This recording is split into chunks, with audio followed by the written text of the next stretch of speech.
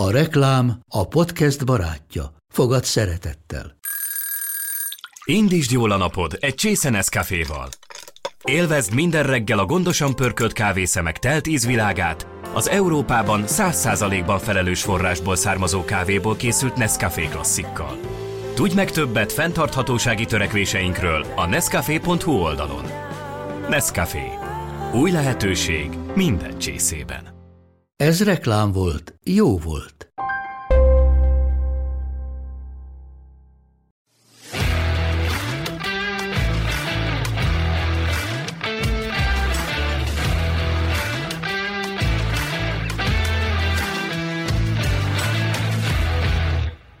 Üdvözlők a hallgatókat, ez itt az Arról, az Index kulturális podcast műsora. Én Rimai Ádám vagyok, és vendégünk Schoblocher Barbara, a Blahalouisiana zenekar énekesnője. Szia! Szia Ádám, köszöntöm a kedves hallgatókat! Azt az információt kaptam, hogy tulajdonképpen nem sokára zsűrivé válsz egy tehetségkutató műsorban, alapvetően egy zenés tehetségkutató műsorban, pedig tulajdonképpen éppen, hogy csak most fejeztél be egy másikat, úgyhogy igazából egy csövörből vödörbe idézőjelesen, de tulajdonképpen a versenypályáról az ítészi székbe. Hogy érzem magad ezzel kapcsolatban? Mesélj kicsit. Hát azt a nagyon megtisztelő feladatot kaptam Nagy Szabolcstól, aki az egyik kitalálója ennek a Fülesbagoly Tehetségkutató versenynek, hogy a martonvásári helyszínen én is üljek be az egyik zsűriszékbe, és segítsek abban, hogy pontozzam az odaérkező nagyon tehetséges fiatalokat, akik szólóban és zenekaros formában, vagy bármilyen felállásban megmutathatják azt, amivel készültek. Úgyhogy ez nagyon megtisztel engem, és nagyon várom, ez szeptemberben lesz majd. Azt szeretném kérdezni, hogy mi már régebb óta ismerjük azért egymást, tulajdonképpen így fehérvári gyökerektől azért így megvan az ismertség, hogy alapvetően te azért nem állt tőle sosem távol azért ez a tehetségkutató műfaj, szóval te már zsűriztél Fehérváron is.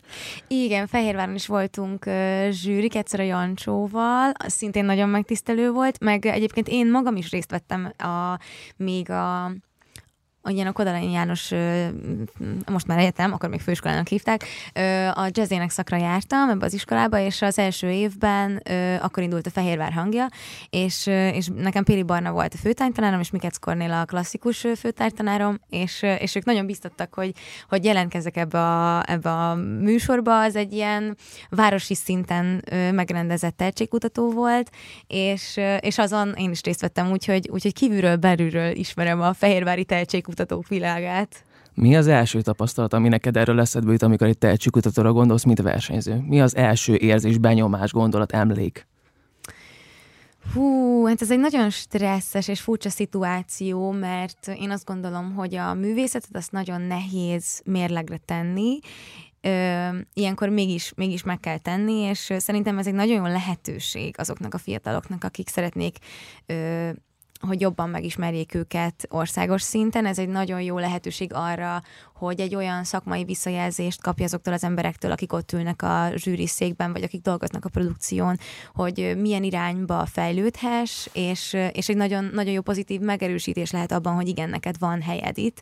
Ugye nem mindenki érkezik az ilyen versenyekre, tehetségmutatókra, szóval az ilyen hát nem szeretem őket versenynek hívni, mert ez nem verseny igazából, hanem ez egy ilyen lehetőség, egy ilyen tehetségkutató, aki ide érkezik, nem mindenki zenekarral érkezik, nem mindenki olyan közegből jön, ahol feltétlenül annyira támogatják őt, hogy tessék, biztos, hogy ez a te utad. Lehet, hogy egy olyan családból származik, ahol senki nem zenél, és egyszerűen nagyon van kedve énekelni, írogat dalokat, de nem tudja, hogy hogyan induljon el ezen az úton, és egyébként én is egy ilyen környezetből származom, az én családomban sem volt zenész, mert mindig támogattak a szüleim, de hogy senki nem tudta megmondani azt, hogy konkrétan mik a lépések. És hogyha van egy ilyen lehetőség, akkor ezeket érdemes kihasználni, mert azok az emberek, akiket meg lehet ismerni az ilyen rendezvények, műsorok kapcsán, azok segíthetnek ebben, és inspirálhatnak minket, és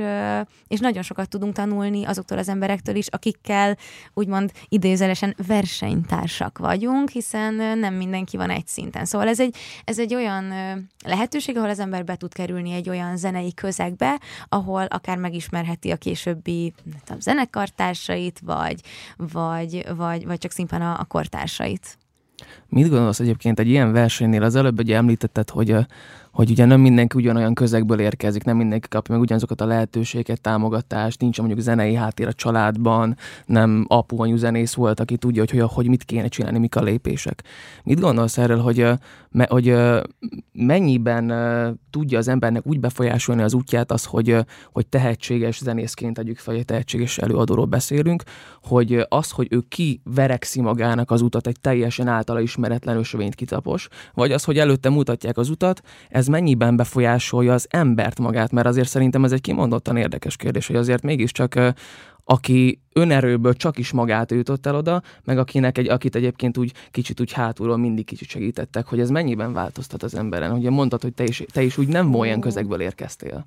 Én ezzel alatt csak azt értettem, hogy egyszerűen nem volt körülöttem olyan ember, aki meg tudta volna mondani azt, hogy figyelj, csinálj egy zenekart, és azzal próbálkozz, és ne pedig, nem tudom, szóval nem láttam tisztán ezeket a lépéseket. Nekem egy hatalmas szerencsém van, hogy konkrétan a karrierem, már az ilyen komolyan vett karrieremnek az első pillanatánál megismertem a srácokat, csináltunk egy zenekart, és nem pedig elmentem bármelyik ilyen nagyobb kereskedelmi tévés tehetségkutatóba. Mert egyébként arra is meg lett volna az esély, hiszen nem ismertem azt a világot, és lehet, hogy naivan azt gondoltam volna, hogy ez az én utam, de lehet, hogy egy olyan... Szóval ez na mindegy, ez a támogató közegre gondoltam meg arra, hogy van melletted egy olyan ember, aki már jártas, akinek van tapasztalata, és el tudja mondani, hogy figyelj, hogyha ezt szeretnéd csinálni, akkor csinálj zenekart, ha ezt szeretnéd csinálni, akkor keresd magadnak egy producert, és azért szerintem manapság, ugye ez most a 12 évvel ezelőtt volt, az, hogy én ott elsős voltam a főiskolán. Most már szerintem a social médiának, meg egy kicsit nyitottabb beszélgetésnek hála, sokkal egyszerűbben lehet megtalálni azokat a csatornákat, amin keresztül megszerezhetjük ezt az információt. Nekem ez kevésbé volt, meg és nagyon szerencsés vagyok, hogy a srácoknak viszont igen, mivel nekik már volt zenekaruk. Szóval amikor hozzákezdtünk a Blahalouisianához, akkor ők már tudták, hogy igen, szükségünk lesz egy emberre, aki felveszi ezeket a dalokat, ismertek is már egy ilyen embert, aki szerette őket, nagyon örült annak, hogy lesz az új formáció, ezeken Schram Dávid volt, aki az elején nagyon sokat segített nekünk, és az már egy olyan kapaszkodó volt, egy olyan lehetőség, amivel el lehetett indulni. Mm. De hogyha mondjuk... Ha válaszolnék a kérdésedre, igen. Nem tudom, szerintem ezt nem lehet ennyire általánosítani. Szerintem zenész barátokkal szoktunk erről beszélgetni, vagy hát egy-két ilyen hozzám közelebb álló emberrel már volt ilyen beszélgetésem, hogy vajon melyik a jobb, hogyha zenész közegben nősz fel, és úgy megvan a háttered ahhoz, hogy megcsináld a saját magad kis világát, karrierjét, bármit csinálsz, mert már tudod, hogy hogyan kell ezt felépíteni, hogy vajon ez az egyszerűbb, vagy az, hogyha te magadnak éred el azt, hogy rájössz a saját hibáidon keresztül, a saját bőrödön tanulod meg, hogy miket kell megcsinálnod. Szerintem mind a kettőnek megvan az előnye és a hátránya. Nyilván, hogyha az ember saját magának teremti meg ezt, jó nagy adag szerencsével, akkor azt sokkal jobban tudja értékelni. Attól még nem mondom azt, hogy az, aki zenei közegben az nem tudná értékelni, viszont ott talán megfogalmazódhat az ember fejében az a kérdés, hogyha egyébként nem ilyen környezeti hatások érnek engem egész gyerekkoromban, akkor vajon ezt a pályát választom-e?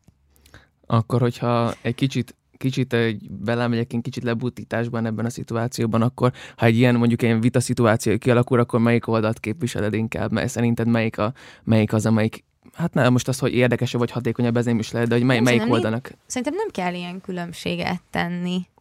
Mármint, hogy az ember nem választhatja meg azt, hogy milyen családba születik. Az a nagyon szerencsés, hogyha bármilyen foglalkozású is ez a család, tényleg, hogy van-e művész, vagy nincs, hogyha időben odafigyelnek arra, hogy valamiben az adott ember az tehetséges, és támogatja benne a környezete. És én nagyon szerencsés vagyok, mert engem mindvégig támogatott a környezetem, és tényleg csak ezt értem ez alatt, hogy mindig voltak olyan emberek mellettem, hál' Istennek, akikkel kellett találkoznom, ilyen sorsszerű találkozások alakították az életemet szinte végig, én ebben nagyon hiszek, szerintem nincsenek véletlenek. Szóval én nagyon sokat köszönhetek az első énektanáromnak, hogy aztán ott egy versenyen megismertem a Péli Barnáékat, akik ajánlották ezt a sulit, aztán felvettek, aztán megismertem a zenekarom, szóval úgy minden úgy jött magától, természetesen azért ezen sokat kellett dolgozni, de a családomban egyébként senki nem zenél. És ők mindvégig támogattak, de a kívülről jövő emberek és hatások irányítottak engem abba az irányba, hogy most itt ülök veled. Ha visszamehetünk még arra a pontra esetleg, amikor ugye megismerted a srácokat az előtti pontra tulajdonképpen, egy említetted, hogyha mondjuk velük nem ismerkedsz meg, akkor lehet, hogy eljutsz oda, hogy akár egy ilyen televíziós valóságshow tehetségkutató verzióban, amiből ugye elég sokat látunk manapság, hogy egy ilyenben esetleg akár meg is mérettetted volna magadat, vagy akár elgondolkodtál volna rajta? Hát engem sokszor megkerestek, meg voltam is ilyen meghallgatásokon, de hála jó égnek, hogy ez nem így lett akkor, és ezt azért mondom, hogy hála jó égnek, mert én akkor még nagyon nem voltam kész, és az egy dolog, hogy az ember tud szépen énekelni, meg szívesen énekli mások dalait, de az önmagában attól még nem leszel egy kiforrott előadó művész. Vagy legalábbis nekem mindig ez volt a prioritás, meg ez a fontos, hogy mi az, mi az üzenet. És nekem akkor még nem volt üzenetem. És hol volt, mikor jött meg az üzenet? Kettőt is könnyebbet mi? Hát igen, hát most már van mögöttem annyi élettapasztalat, hogy azt mondom, hogy most már úgy van miről mesélnem, meg beszélnem. Akkor 18 éves voltam, akkor még nagyon kerestem önmagam. De szerintem ez teljesen normális. Szerintem is alapvetően. Ezen nem fogunk összeveszni. Viszont, hogyha mondjuk, akkor fordítsuk meg kicsit a szituációt. Tulajdonképpen most ugye már megvan mögötted a megfelelő élettapasztalat, most részt vettél egy ilyen műsorban. Most, hogy ezzel az élettapasztalat, ezzel a kiforrott üzenettel úgymond részt vettél, és elérted tulajdonképpen második helyezett lett, hogyha jól emlékszem, az itt a TV2-nek a műsorában. Hogy élted ezt meg? Hogy érzed azt, hogy ez igazából nem is tudom ennek az alapját, hogy tulajdonképpen megkerestek téged, azt mondták, hogy gyere el a műsorba, versenyezzél, te meg azt mondtad, hogy persze, miért ne, nincs jobb dolgom. Vagy ez hogyan működik? Szóval ezen a szinten azért ezt nem tudják alapvetően szerintem az emberek. Ugye ez nem egy tehetségkutató műsor volt, hanem inkább egy valóságshow, énekes-zenés. Nem valóságshow sem, hála a jó égnek.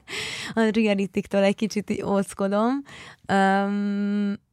Ez úgy szoktam ezt így lefordítani, hogy ez olyan, mint egy ilyen zenész activity, és én nagyon szeretek társas játékokat játszani, és ugye ez a Sztárról beszélünk, ami egy ilyen beöltözős, imitálós, szórakoztató műsor a TV2-n, és az a lényege, hogy minden héten van egy adott karakter, egy vagy Magyarország által ismert országos előadóművésznek, vagy sztárnak a bőrébe kell belebújni, és elénekelni egy dalát, vagy egy világsztárnak a dalát kell elénekelni úgy, hogy mint egy imitátor verseny igazából.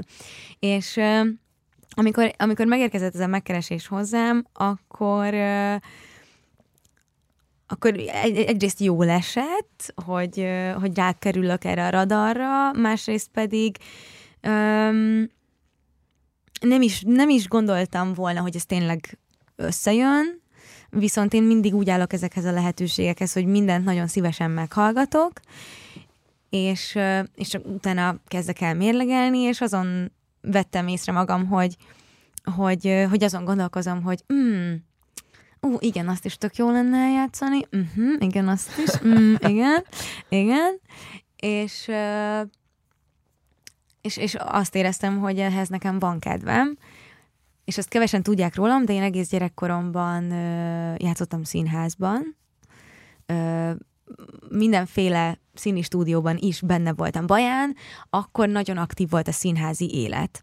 És volt az iskolának is színjátszója, volt az énekstúdiónak, a Starlightnak, ahova jártam, ott is volt egy musical színház, volt egy külsős, prózai, és én ezeket imádtam, nem kell suliba járni, énekelni lehet, meg tök jó fejemberekkel vagyok folyamatosan, úgyhogy én imádtam ezeket, és minél többen részt vettem, amit csak tudtam, azt ott akartam lenni. Úgyhogy mi nagyon sok musicalt vittünk a színpadra. Voltam a Dzsungel könyvében, Tuna, voltam a Vukban, a Naiva karakter, megcsináltuk, de hirtelen akartam mondani, úristen. Írt körbe. Ráérünk. Most már körforgalom van ott Baján, nagyon majd eszembe fog, nem... Egy nagyon híres embernek, Jelki András, csak azért, mert Szent István a neve a területnek, ahonnan származom, Baja Szent István, és hirtelen Szent István ugrott bele, nem. Tehát Jelki Andrásnak az életéről szóló musicalt is a színpadra vittük, ezt egyébként az otthoni énekstúdiónak a vezetője írta és rendezte, szóval sok ilyesmit csináltam, és én imádom ezt a beöltözős színházi világot. És ez egy kicsit háttérbe szorult azóta, hogy a Blahalouisianával alternatív pop-rock zenét játszunk, és azt éreztem, hogy ez a műsor, ez tök jól fog esni a kis lelkemnek, hogy én újra megélem ezt a kicsit színházi, kicsit popzenei világot, amit egyébként magamtól nem csinálnék, mert nem szeretnék olyan stílusú zenét játszani, mint mit tudom én, mondjuk Britney Spears, vagy Michael Jackson. Még azért ebben ez a Britney Spears, ez nem volt rossz. Most pont egy ilyen tínédzserkori példaképet mondtam, hát egy ilyen gyerekkori embert mondtam, akit így tényleg a példaképemnek tekintettem, meg ő hatalmas inspirációm volt, amíg ilyen nagyon-nagyon pici voltam. Szóval igen, egyrészt ezért, hogy zeneileg ez egy olyan játszótér, énekesként, előadó művészként ez egy olyan játszótér, ami szerintem nagyon izgalmas, meg hát mikor csinálhatsz ilyet egyébként úgy, hogy komolyan veheted magad, hogy beöltözöl farsankor, és akkor te most előadod, hogy te vagy Britney Spears, és az osztályterembe küldöd neki. Kiállsz a haverjaid elé, és akkor ott eljátszott komolyan, és mindenki hülyének fog nézni. És ez a műsor meg teret enged annak, hogy egy kicsit komolyan vedd azt, amit egyébként nyilván ez egy szórakoztató műsor, és nem lehet annyira komolyan venni, de nem is kell, viszont szakmailag pedig abszolút komolyan lehet venni abban, hogy itt nagyon komoly tánckoreográfiák vannak, hogy olyan énekesi technikákat tud megtanulni az ember, amiről azt gondolta, hogy nem is képes rá, és szerintem nagyon sokat nyitott rajtam az, hogy én sokszor féltem, még régebben azt hiszem, hogy féltem szituációktól, hogy jó leszek-e benne, vagy hogy hogy majd mit gondol rólam az alternatív közeg, hogy akkor nem leszek elég cool, hogyha ezt meg azt csinálom, vagy hogy egyszerűen csak féltem attól. Az alternatív körnek szükséges egy ilyen cool. Ez csak a fejemben van. Ezt mind tudjuk, hogy ez ugye a fejemben van. De hogy igen, szóval nagyon, nagyon ügyeltem rá, hogy jól megválogassam azt, hogy mit csinálok és hogyan, rendkívül maximalista vagyok, és most azt éreztem, hogy jó, igazából szerintem én kényelmesen fogom érezni magamat ebben a műsorban, és aztán végül a műsor vége fele már tényleg csináltam olyanokat, amit amúgy soha az életben nem csinálnék, hogy egy Doja Cat bőrébe bújva egy ilyen baseballütővel, ilyen fenékimplantátummal ott így. Tényleg, hát mikor csináltam volna ilyet? Ez egy elég hardcore farsang. Nagyon, igen, tehát teljesen szürreális. Magam sem értem egyébként, hogy még mindig dolgozom fel azt, hogy mi történt ez alatt a 8 hét alatt. Szóval igen, de közben nagyon sokat tanultam magamról, hogy egyrészt az állóképességemről, és hogy én is kíváncsi voltam arra, hogy mennyi mindenre vagyok képes a hangommal. De hogyha egyébként ennyire vonzott téged a színház, ez egy annyira pozitív élmény volt, hogy legalábbis, hogy elmondod, én itt ülök, és én színházaztam, és tudom egyébként, hogy milyen az, amikor az embert ezt be tudja igazán szívni. Nagyon be tudsz szippantani, igen. Hogy nem azóta, mert azért persze tudom, hogy azért a zenekar az elég sokat elvesz az erőből, az időből, de szerintem most már talán egyébként most már be is bizonyítottad, hogy működhet ez az átalakulás is neked egyébként széles kör előtt, úgyhogy én énekelni szeretek jelmezekben. Szóval nekem a prózai színház, legalábbis az a része a színháznak, az valahogy nem mozog bennem annyira az a motiváció, hogy én soha nem akartam színész lenni. Szerintem nem is vagyok benne, nem is lennék benne annyira jó. Én sokkal jobban szeretek énekelni, és amíg énekelve kell eljátszani dolgokat, abban nagyon komfortosan érzem magam, és szeretek a zenével átalakulni, de egyébként azon kívül, hogy rettenetesen jó volt lenni a színházban, engem mindig csak ez érdekelt. És egyébként amúgy tök érdekes, hogy ezt mondod, mert pont a napokban volt egy úrral egy viszonylag ilyen, hát most egy szakmai vitám tulajdonképpen, hogy mekkora különbség van a között, amikor valaki színészként áll színpadra, meg amikor zenészként áll színpadra, mert az én véleményem szerint teljesen más színpadi jelenlétet követel meg a kettő. Nekem erről van egy nagyon jó elméletem. Akkor elő vele. Hogy hajrá. Szerintem az egy hatalmas különbség, és ezt úgy mondom, hogy minden tisztelettel az összes színész felé, aki ezt valamelyik fogja hallgatni, nem tudom, hogy milyen jó színésznek lenni, szóval ezt úgy mondom, de hogy azt a részét viszont ismerem, hogy előadóművészként azt kell megtanulnod, hogy te önmagad teljesen úgymond messzelenre vetkőzve kapcsolódni tudj a közönséggel, ott nincs állarc, nem is a hazug, igen, nem lehet kamúzni a közönségnek, de inkább azt értem ez alatt, hogy ott nem lehet állarc rajtad. Kitalálhatsz magadnak egy karaktert, de hogyha abban nem vagy 100%-ig önazonos, akkor nem megy át. Míg a színészet az állarcról szól. És szerintem ez az a különbség, hogy... Hogy önmagadat tudod átadni a színpadon, vagy hogy egy másik karaktert meg tudsz teremteni a színpadon. Igen, és hát nyilván az igazán zseniális, amikor valaki beleteszi hogy úgy tud eljátszani valamit, mint hogyha 100%-ig önazonos lenne. De hát igen, én azt nem tudom, hogy milyen belülről. Csak hogy szerintem ez egy alapvető különbség így a színészet, az eljátszás és a mesztelenre csupaszodó önazonosság között. Főleg akkor, hogyha zenéről van szó. Neked mondjuk ez a lemeztelenítés, az mennyi időbe telt zenében? Mikor érezted azt tényleg először mondjuk színpadon közönség előtt, hogy na most kiadtam magamból valamit, és hogy ezt csak a Schoblocher Barbara tudja kiadni, és hogy most valami eljutott hozzájuk? Nem emlékszem a pontos dátumra, 2016 volt, vagy 17, vagy csak...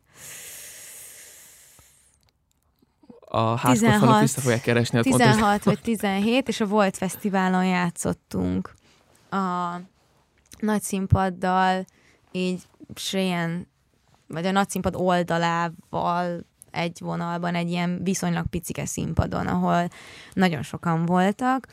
Nem, lehet az a 17-es volt, nem emlékszem arra a színpadra. Igen, lehet, hogy 17 volt, és akkor éreztem életemben először, hogy na, most sikerült uralnom a színpadot, és sikerült egy olyan egyenes kapcsolatot teremtenem a közönséggel, hogy így az a csatorna ott megnyílt. És 2011 őszén találkoztunk a fiúkkal, és 12 óta van Blahalouisiana. Szóval ez egy ilyen bő 4-5 év volt, mire megszereztem azt a rutint színpadon töltve, hogy teljesen át tudod adni. Hogy igen, hogy valami ott így elkezdett megérni bennem, hogy mi ez az egész.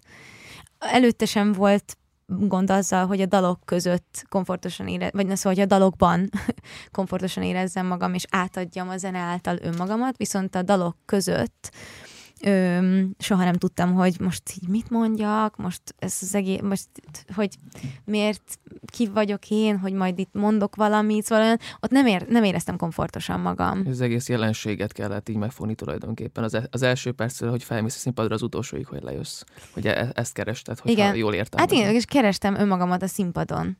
És akkor azt éreztem, hogy egy picit úgy volt egy pillanat, amikor így elengedtem, és ahhoz képest még mindig van a mai napig olyan, hogy azt érzem, hogy valami zavar van az űrben, de most már tudom, hogy hogyan kell ezt feloldani, és most már elmerem engedni magam annyira. Pont az egyik nap szembe jött velem egy ilyen kis videó, amit az egyik koncertre járó emberke tett ki valamilyen social media felületre, hogy Barbie, amikor elfeledkezik róla, hogy színpadon van, és így tényleg ilyen önkívületi állapotban így rázom a fejem, meg így mindenfélét csinálok. Szóval ez nekem régen, ez elég elképzelhetetlennek tűnt, hogy én valaha ennyire elengedjem magam.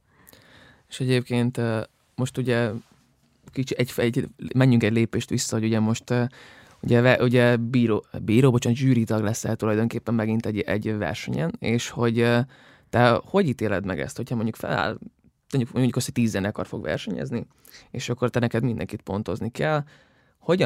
Mi alapján fogod súlyozni ezt a dolgot? Szóval tulajdonképpen szerinted, hogyha arányosítani kell, mennyiben fontos ez a jelenlét, amiről te beszélsz, ez a színpadon, mennyit érez zene, és tulajdonképpen mennyit ér mondjuk az eredetiség. Szóval itt mondjuk a zene meg az eredetiség között itt a technikai tudás, meg a pontosságra beszélek, valamint arról, hogy valami borzasztóan ösztönös, és érzed, hogy ez az ember tudja letenni a színpadra, senki más. Csak hogy nagymesterem szavait idézzem, ugye? Hogy átjön, vagy nem jön át. Így van. Ez a Barnának egy ilyen híres mondata. Hát sok minden függ attól, hogy miért versengenek ezek az előadók, zenekarok, hogy mi a cél abban az adott tehetségkutatóban, hogy mi az, amit lehet nyerni. És szerintem ezt muszáj figyelembe venni, mert hogy ugye itt csomóféle lehetőséget kaphatnak majd a nyertesek, fellépési lehetőséget, mindenféle támogatást, szóval nem mindegy, szóval szerintem azt kell felmérnünk, hogy ki milyen szinten van, és hogy kinek éppen mire van szüksége. Például, hogyha van egy zenekar, akik nagyon cukik, nagyon tehetségesek, nagyon jól zenélnek, de még nincs bennük annyi kilométer, hogy mondjuk egy fesztiválnak, egy nagyobb színpadán megállják a helyüket, akkor őket lehet, hogy kárba dobni abba a nagyon mély vízbe, akkor nekik inkább jobban a hasznukra válik egy videóklip támogatás, vagy egy hangfelvétel támogatás, hogy elkezdjék, hogy eljussanak odáig, hogy sokat koncertezzenek. Én ebben hiszek egyébként, hogy nem lehet lespórolni a kilométereket, bele kell tenni, el kell menni a legkisebb, legrosszabbul szóló klubba, és ott kell megtanulni olyan koncertet csinálni, ami után a zenekar is, meg a közönség is úgy megy haza, hogy úristen, de jó volt ez az este. Adtunk valamit, és kaptunk is valamit, és ezt oda-vissza mindenkinek érezni kell, és akkor, hogyha ha ezt a lehető legrosszabb körülmények között az ember megtanulja megcsinálni, akkor meg fogja tudni csinálni egy nagyobb színpadon, de még magunkon is érzem azt, hogy amikor klubszezon után az első ilyen fizikailag nagyobb színpadokon játszunk, és ugye nem vagyunk annyira közel egymáshoz, akkor újra meg kell tanulnunk azt, hogy nem mindegy, hogy a másik 3 méterre van tőled, vagy 6. Mert nagyon fontos az, hogy hogyan tudunk összekapcsolódni a színpadon mi, és az is nagyon fontos, hogy ez az egység hogyan tud kapcsolódni a közönséggel együtt. És te tulajdonképpen hogy tudnád megfogalmazni ezt a különbséget? Hogy mondjuk, amikor mondjuk egy 2 méterre van tőled a gitáros, és akkor tudtok egymásra reagálni, vagy amikor 6 méter, és az integetnik, hogy szia, hogy vagy, Mizu is? Ezt hogy tudod egyébként mondjuk alapvetően ezt kezelni? Mit érzel különbségnek? Hogy írnád ezt le, ezt az érzést? De jókat kérdezel, hallod? Sosem szoktam ezen gondolkodni. Hagyj egy pillanatot. 2 is adok. Az első dolog, ami eszembe jutott, az, hogy hogy nyilván, hogyha messzebb vagy a másiktól, akkor kevesebb lehetőséged van a szemkontaktusra. Márpedig az nagyon fontos. Meg nyilván egy nagyobb színpadon úgy jobban el is vész a hang. Tehát alapból egyébként technikailag komfortosabb, de mégis, amikor az ember egy kis próbateremben írja a dalokat, meg bepróbálja a dalokat, meg aztán klubokban játszik, az egy teljesen másik hangulat, meg másik hangerő, meg az, hogy tényleg szinte összeérsz a másikkal. És a nagy színpadon is ugyanezt a kémiát kell megfogni és megtalálni. Igazából ezen múlik a kémián, hogy van-e kémia. És a közönséggel hogyan működik ez a kémia? Hát azért ott is elég nagy különbség van, amikor egy klubban játszol, amikor az első sor az azért így lenyúlsz, és megfogják a kezedet, és akkor ott van, amikor a nagy színpadnál így beugornál body surfölni, és azért az is, oda is kell egy lendület, mert már akkor a távolság. Ott hogy működik a kémia? Hát ott is hasonló, nyilván a klubban ott több lehetősége van az embernek szemtől szembe, az arcot tényleg látva kontaktot teremteni. Ott sokszor ugye még halljuk is azt, tehát lehet beszélgetni a közönséggel úgy, hogy párbeszéd legyen. Persze, tehát ott kialakulhatnak ilyen intimebb, családiasabb beszélgetések, meg alapból annak van egy ilyen intimebb hangulata. A koncert végére meg folyik az izzadság a plafonról, és az van egy ilyen koszos füllet rock and roll hangulata ezeknek a koncerteknek, amit mi nagyon imádunk. Illetve szerintem az, hogy az a kémia, ami van közöttünk, hogyha jól csináljuk, akkor azt közvetlen közelről, testközelből érzik azok az emberek, akik közel vannak a színpadhoz, és akkor az úgy viszi tovább magát, hátrafelé is. Azt hiszem. Bár én az az ember vagyok, aki a közönségben leghátul áll és figyel. A nagyobb koncerteken, a fesztiválokon pedig az azért más, mert hogy amikor egy fesztiválon vannak az emberek, akkor alapból van egy ilyen iszonyatos szabadságérzet mindenkiben, hogy most idejöttünk erre a fesztiválra, alapból jobban el tudja engedni magát szerintem mindenki, hogyha egy nagyobb fesztiválon sok ember között van, akkor nem tudom, én legalábbis így érzem, hogy akkor valahogy kevesebbet foglalkozom azzal, hogy úristen, most itt gáz, hogy ennyire élvezem, és ennyire táncolok, vagy nem. Szóval jobban elengedi magát az ember egy fesztiválon, mint egy nem tudom, egy 300 fős klubban. Vagy könnyebben elindul. És ugye most tulajdonképpen, ahogy ugye mondtad, és azért van ez az intimitás, meg van ez, amit kialakíthatsz a közönséggel kapcsolat, ez a párbeszéd. Ugye mondjuk, hogyha valaki, tegyük fel, elindul egy tehetségkutatón, de most tegyük félre azt a fajta tehetségkutatót, amiben te fogsz zsűrizni, és vegyük el a tévés tehetségkutatókat. Ott azért azt a tévéképernyőn keresztüli távolságot megugrani, az egy teljesen más szint. Tulajdonképpen hogy lehet ezt, most azért ezt végigcsináltad, hogy lehet megugrani azt, hogy aki a tévéképernyő másik oldalán van, az megérezze ugyanazt az energiát, mint aki veled van egy térben, mert ez elképzelhetetlen számomra. Ez egy nagyon furcsa dolog. Nagyon más az, ami a tévében a végeredmény volt, mint amit ott bent a stúdióban megéltünk, és ezt a saját produkcióimon is éreztem, hogy teljesen más volt, meg a többiekén, akiket végig tudtam nézni ugye a páholyból, a kanapéról, és utána visszanéztem esetleg azt a verziót, ami a tévében lement. Nagyon, nagyon más. Nagyon más. Ez egy nagyon furcsa műfaj. Tényleg semmihez nem tudom hasonlítani.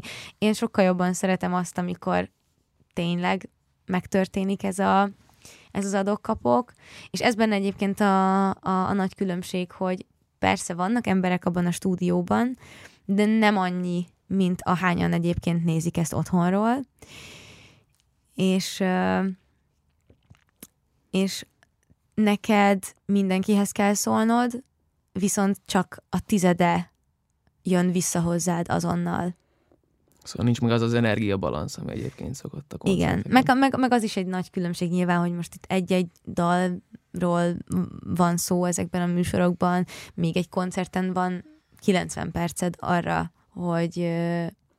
tehát, hogy az egy ilyen kerek egész, annak van eleje, közepe, vége, az érzelmi vonalat azt fel tudod építeni, itt meg 2,5 perced volt arra, hogy valami olyat csinálj, amivel valamit beindítasz azokban az emberekben, akik egyébként otthon a komfortzónájukban a kanapéról ülve nézik ezt a műsort, és hogyha ezt sikerül megcsinálnod, akkor ez egy nagyon nagy dolog. Hát akkor tulajdonképpen így zárásként mit üzennél azoknak, akik egyébként így kacérkodnak a gondolattal, hogy eljöjjenek egy tehetségkutatóra, megmérettessék magukat, mondjuk esetleg ahol éppen zsűrizni fogsz, hogy építsék fel azt a 10-15 percet, ami nekik van arra, hogy bizonyítsák, hogy ők igazán színpadra valók. Hogyan lehet ezt megugrani? Nem akarok ilyen hülye kliséket mondani. Akkor használj nagyon furcsa idegen szavakat.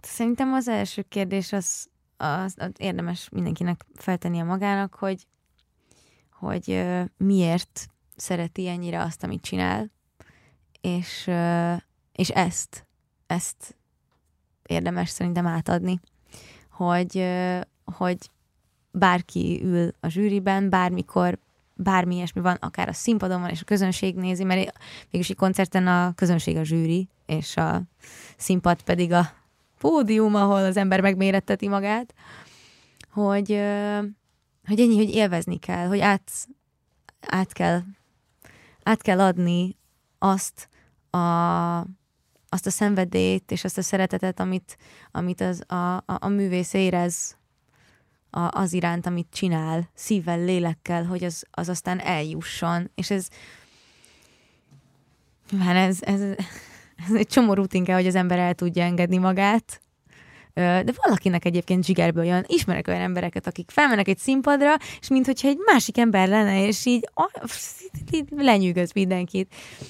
Az egyik volt osztálytársam a jazz-ének szakon, ő például ilyen volt, hogy amikor a színpadra felment, akkor úgy kinyílt, és soha nem értettem, hogy ezt hogy csinálod. Szóval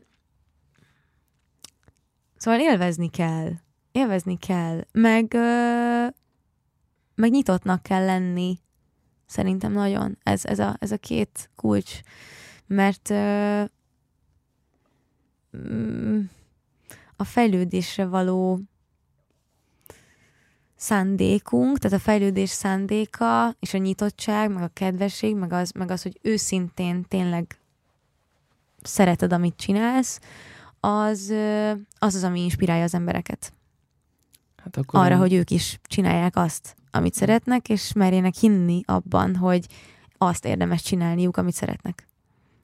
Akkor én tulajdonképpen remélem és kívánom is, hogy azért ezen a versenyen tehetségkutatón rengeteg olyan emberrel találkozz, aki éppen annyira inspirált téged, mint ahogy te a közönségeteket, úgyhogy... Nagyon-nagyon remélem, és alig várom már, mert én mindig nagyon izgatottan várom azt, és azt is figyelem, hogy a nálunk fiatalabb generációkból folyamatosan jönnek újabb és újabb fiatal formációk, meg előadók, és én ezt mindig nagy izgalommal figyelem, hogy milyen friss aggyal és friss lélekkel hoznak új gondolatokat és új színeket a magyar könnyűzenébe, úgyhogy alig várom, hogy halljam ezeket a produkciókat. Köszönjük szépen! Vendégünk Schoblocher Barbara volt, a Blahalouisiana zenekar énekesnője, én Rimai Ádám voltam, ez pedig az Outlook, az Index kulturális podcast műsora. További szép napot viszont!